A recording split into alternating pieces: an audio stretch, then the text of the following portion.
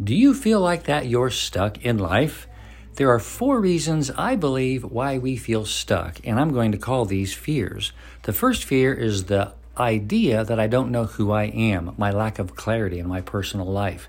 Like, who am I? Have I really figured out who I am and what my life is about? Lack of clarity is a fear.